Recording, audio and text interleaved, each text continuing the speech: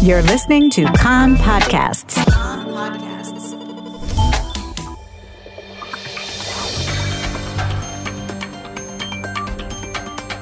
You are listening to the English language news of Kan, the Israeli Public Broadcasting Corporation. Good afternoon. It's 2 p.m. in Israel, Thursday, November the 5th, 2020. This is Nomi Segal with the top news at this hour. In the United States, the race for the White House between Republican incumbent President Donald Trump and Democrat former Vice President Joe Biden is still too close to call. After crucial wins in Michigan and Wisconsin, Biden currently is 17 electoral votes away from the 270 needed to win the presidency. Trump currently has 214 electoral votes. Contests are tightening in states that remain officially undeclared. These include Arizona and Nevada, where Biden leads, and Pennsylvania, Georgia, and North Carolina, where Trump is ahead. Trump's lead in these states has been narrowing with the ongoing tally of mail-in and early absentee votes that are generally believed to favor the Democrats, and he has mounted a campaign to halt counting of votes that were received after the polls closed, though they were legally cast. In addition to legal actions in Pennsylvania and Michigan, his team has called for a recount in Wisconsin. Protests arose around the United States, with some demonstrators demanding that every vote be counted and others insisting that the counting be shut down. Coronavirus. According to Health Ministry data released this morning, another 754 people tested positive for coronavirus yesterday out of some 39,700 tests that were carried out. The positive test result rate was just under 2%. 353 people are in serious condition, of whom 154 are on ventilators. Since the start of the outbreak in Israel, 2,597 people have died. There are currently some 9,400 known coronavirus cases in Israel. Prime Minister Benjamin Netanyahu says that maintaining good hygiene, social distance, and wearing masks is essential for the full reopening of the school system and the economy.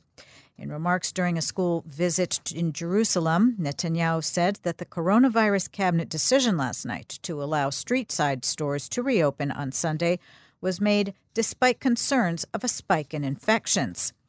The Director General of the Health Ministry, Professor Chazi Levi, meanwhile, told Kan Radio that the coronavirus cabinet decision went against the stance of the Health Ministry.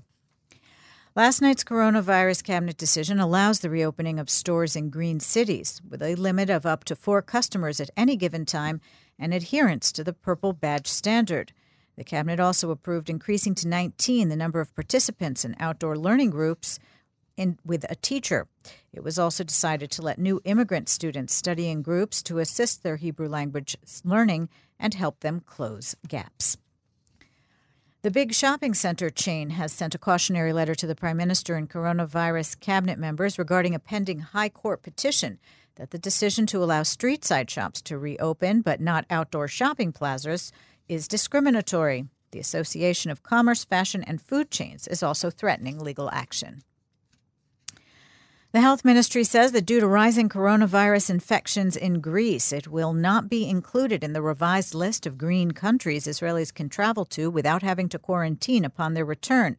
The list update is to take effect in 5 days' time.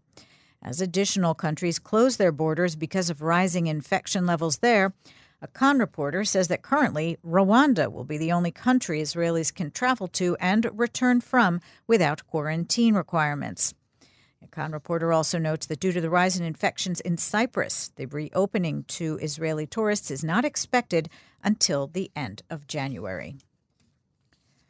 The budget deficit rose by 1% within a month and stood at 10.1% of the GDP at the end of October.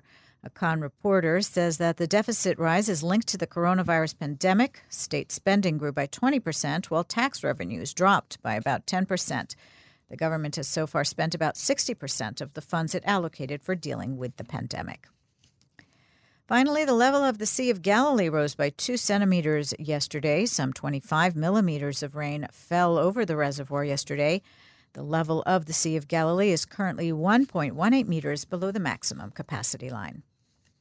The weather outlook, rain tapering off in the afternoon hours. Tomorrow calls for local rain, mostly light in the north and the center. The maximum temperatures in the main centers, Jerusalem 17, Tel Aviv 23, Haifa 20, Beersheva 21, and in Eilat going up to 28 degrees Celsius.